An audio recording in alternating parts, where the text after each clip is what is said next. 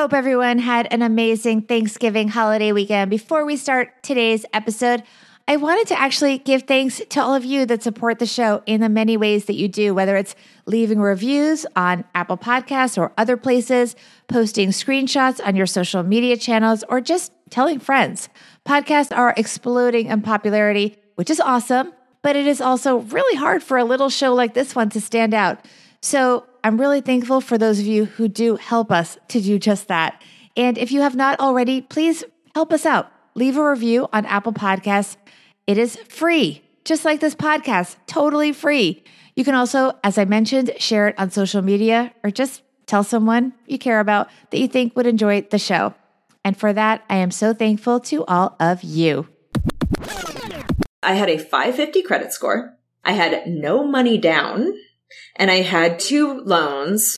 So I had one loan that I had a 7.5% fixed rate, and then I had a second loan that had an 11.5% adjustable rate. And I literally did not know what any of that meant. You're listening to Financial Grown Up with me, certified financial planner Bobbi Rebell, author of How to Be a Financial Grown Up. And you know what? Being a grown up is really hard, especially when it comes to money. But it's okay. We're going to get there together. I'm going to bring you one money story from a financial grown up, one lesson, and then my take on how you can make it your own. We got this.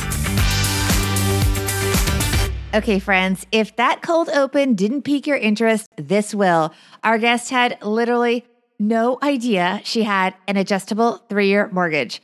She also had no steady income, and it got a lot worse from there. Don't worry, there's a happy ending. Certified financial planner Georgia Lee Hussey had a tumultuous childhood without a lot of money security. After getting a college scholarship, she studied installation sculpture and creative writing and was working in the art world. But after moving around a bit in her early and mid-20s, she made what she believed to be a very adult decision to buy a house, except she had no idea what she was getting into.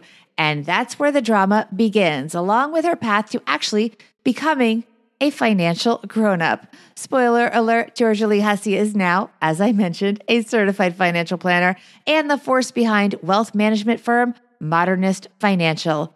But the story of what happened in between the home buying incident and the money management career is pretty unbelievable. Here is Georgia Lee Hussey. Georgia Lee Hussey, you're a financial grown-up. Welcome to the podcast. Thank you so much for having me. I'm delighted to be here. I am a huge fan of yours and Modernist Financial, which is your company. It's a wealth management firm. You focus on progressive people structuring their wealth around their values. You're also featured everywhere from Goop to LaFleur and countless other publications. So it's an honor to have you here. Well, thank you so much. It's fun to be able to talk about money stories, my favorite topic. Let's get into that now. It has to do with your first real estate purchase. You were just 27 years old. Tell us your money story. Sure. So when I moved back to Portland from New York, I thought, well, I want to move back and I want to buy a house because everybody I know is buying houses. And they were telling me how easy it was and how great it was and how much the values of their houses were going up. And it seemed too good to be true. And as we know, things that are too good to be true often are. And so I qualified for a mortgage. You'll love this. I had a 550 credit score. I had no money down and I had two loans. So I had one loan that I had a 7.5% fixed rate, and then I had a second loan that had an 11.5% adjustable rate.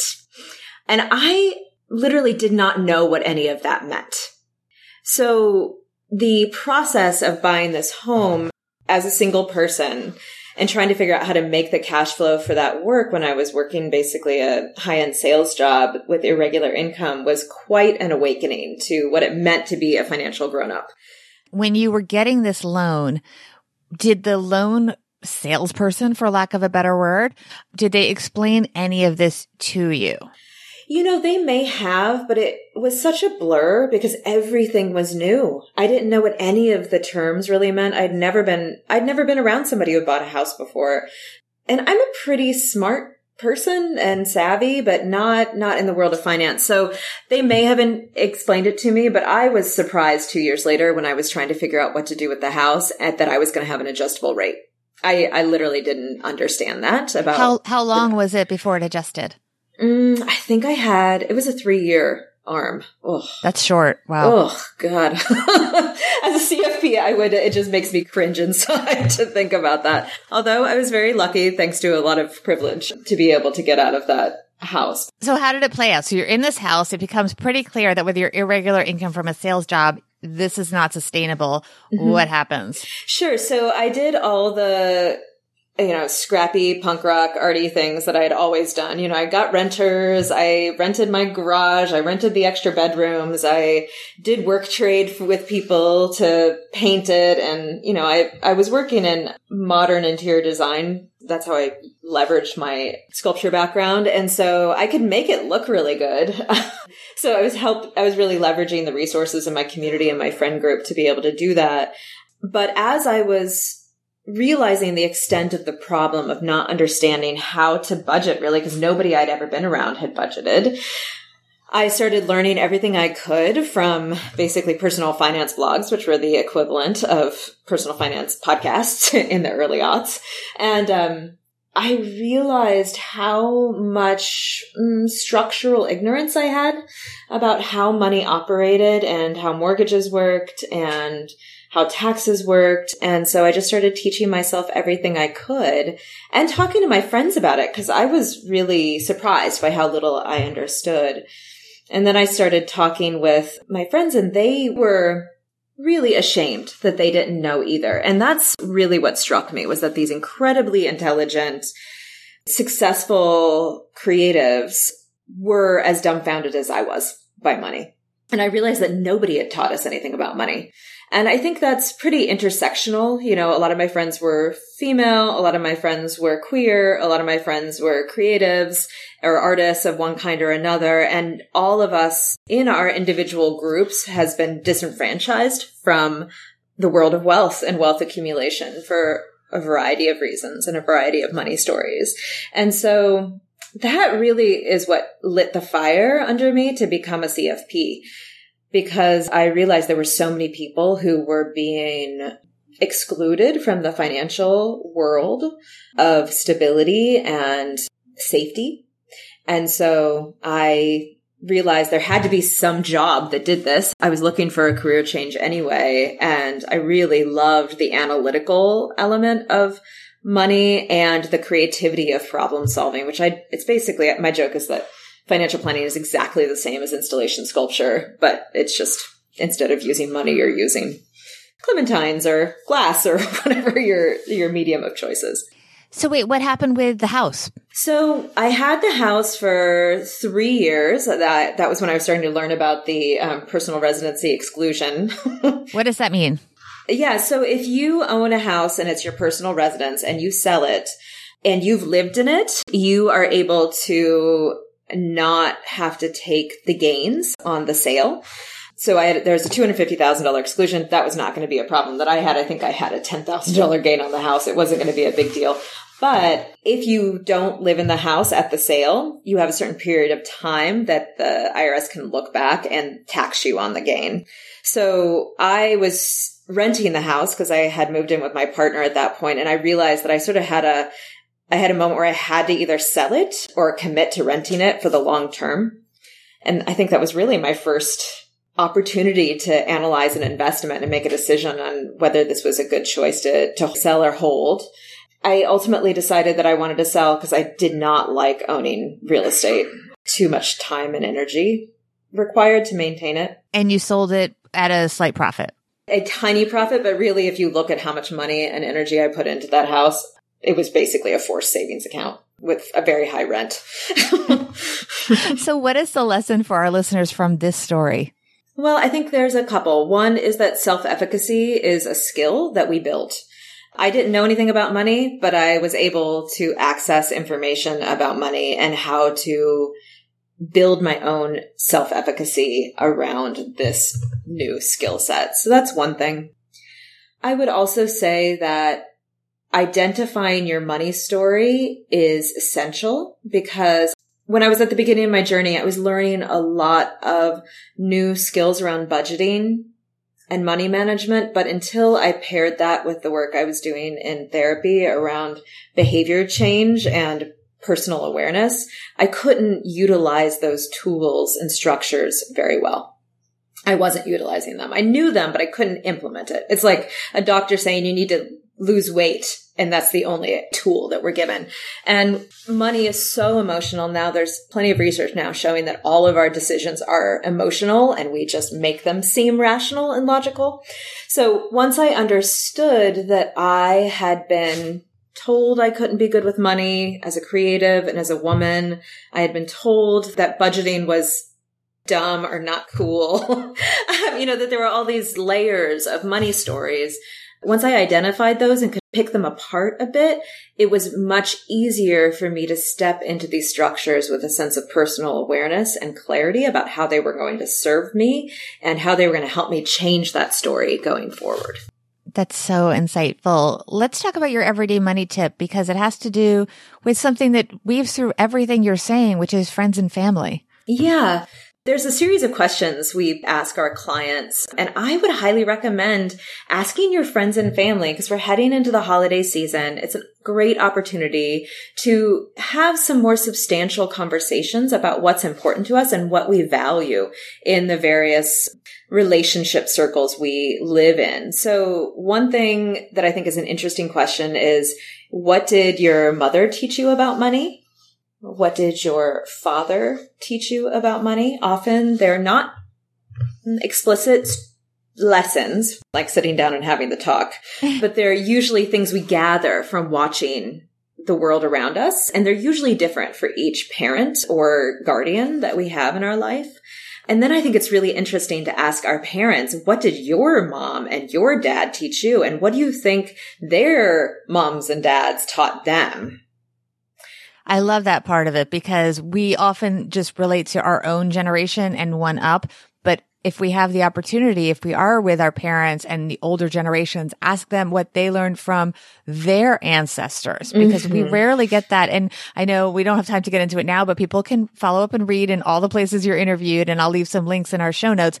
But you have a very interesting multi-generational story about money that really formed who you are today. And who you are today, by the way, is as the CEO of Modernist Financial, you deal with very complex and large businesses. So you're not someone that necessarily our listeners can engage to be their personal money manager, but you have tremendous resources for people. Absolutely. Yeah. Our goal is to be able to eventually serve the entire income spectrum. But right now we're focused on doing wealth management extremely well. So what we do is we take the work we do with our clients and then we spin it off onto our website and Instagram and LinkedIn, et cetera, so that everyone can access these tools as well. A lot of them are these awareness building tools around our money stories and our financial life planning work, but also how do we understand the structures that we operate within? May they be tax structures or estate planning structures or charitable giving? And then how do we use the awareness that we build around our own values and our own stories to utilize those structures in a way that is intentional and aligned with what's most important to us? A good example is investing. A lot of folks, I think the common story in the industry is that you can't really invest in alignment with your values or you lose out on returns. And first of all, that's certainly not been true over the past 10 years. Most ESG, environmental, social, and governance metrics have performed quite well. But that's actually just an old story about how we're supposed to invest, that we need to undermine what's important to us in order to make money. If we want to manage our tax rate, that's important, but we also have to acknowledge that when we keep reducing our tax rate and utilize the tax code, especially for those of us who are living with a lot of privilege and economic privilege, we are defunding our local community. And so it's about understanding better the structures that we operate within so we can make more conscious decisions. That's amazing. Tell us where people can find you and these resources and your social media handles. Yeah. So first of all, you can find us at modernistfinancial.com. You can also scroll down on the homepage and you'll see a link to our Modernist Money Toolkit. And that has 3 tools you can download to start discovering your personal relationship with money. Highly recommend you download them and then you print them out and you take them to Thanksgiving or Christmas. I love it. It's a great way to start these conversations because there's just so much to be learned from the people that we hold most dear. And then I would also say on our website, there's a link in the resources section to referrals and resources. And we have tons of information on how to find a great financial planner who's a retainer-based planner, or what books we love about money, or podcasts that we love about money, or how do we start talking about death and dying, which is something I'm really passionate about, as well as, good old-fashioned investing and tax planning insights. So I think those are really great places to look. And then our Instagram is quite pretty, I think, and is a nice way to also access the brand and the work that we're doing. And that's at Modernist Financial. Yes, at Modernist Financial. You got it. Thank you so much. You're very welcome. Thank you for having me. All right, let's do this, my friends. Financial grown-up tip number 1, don't sign anything you don't understand, even if all the cool kids are doing it. Georgia's friends were buying homes, and I'll bet most of them were just as clueless about what they were signing. No excuses. Ask questions. Read the documents. For those of you guys who have not been at a real estate closing, you write checks and everyone else leaves with checks that they cash. You are paying these people. Make them explain everything. Don't let them rush you. You're the one who is paying. You are the one who is on the hook. I have not done this all the time. I have signed documents I have not known. And you know what? I now know better. So I'm passing that knowledge on to you. Take the time, no matter how long it takes. Financial grown-up tip number 2. Speaking of friends, Georgia's decision to buy a home was influenced by her friends who truly meant well. But beware of well-intentioned peer influence, kind of a cousin to peer pressure. Your friends most likely don't know your actual full financial picture, including your goals, and you don't have to share it with them. When they encourage you to, for example, treat yourself to whatever, especially this holiday season, they mean well, but they aren't paying. Thank them for their advice and support, and just say you'll think about it to deflect any persistence. I do want to thank those of you who have been writing reviews, including My Diary 89, who writes, I love this podcast. I love that it's 15 minutes or less. I don't have all the time to listen to podcasts. The format of this podcast is made for a busy person. Tidbits, tips, and awesome interviews, all within 15 minutes. What's not to love? Well, thank you, My Diary 89. I love this review. It totally made my day, and it is truly appreciated. By the way, guys, everyone, if you do write a review, do a screen grab of the podcast and please tag me or DM me and share it on social media. Let me know at Bobbi Rebell 1 on Instagram, Bobbi Rebell on Twitter. And if you are looking to add some podcasts to your list, please check out my other podcast, Money with Friends with Joe Saul-Sehy. You might know him from his other podcast, Stacking Benjamins. And with that, big thanks to Georgia Lee Hussey of Modernist Financial for helping us all be financial grown-ups.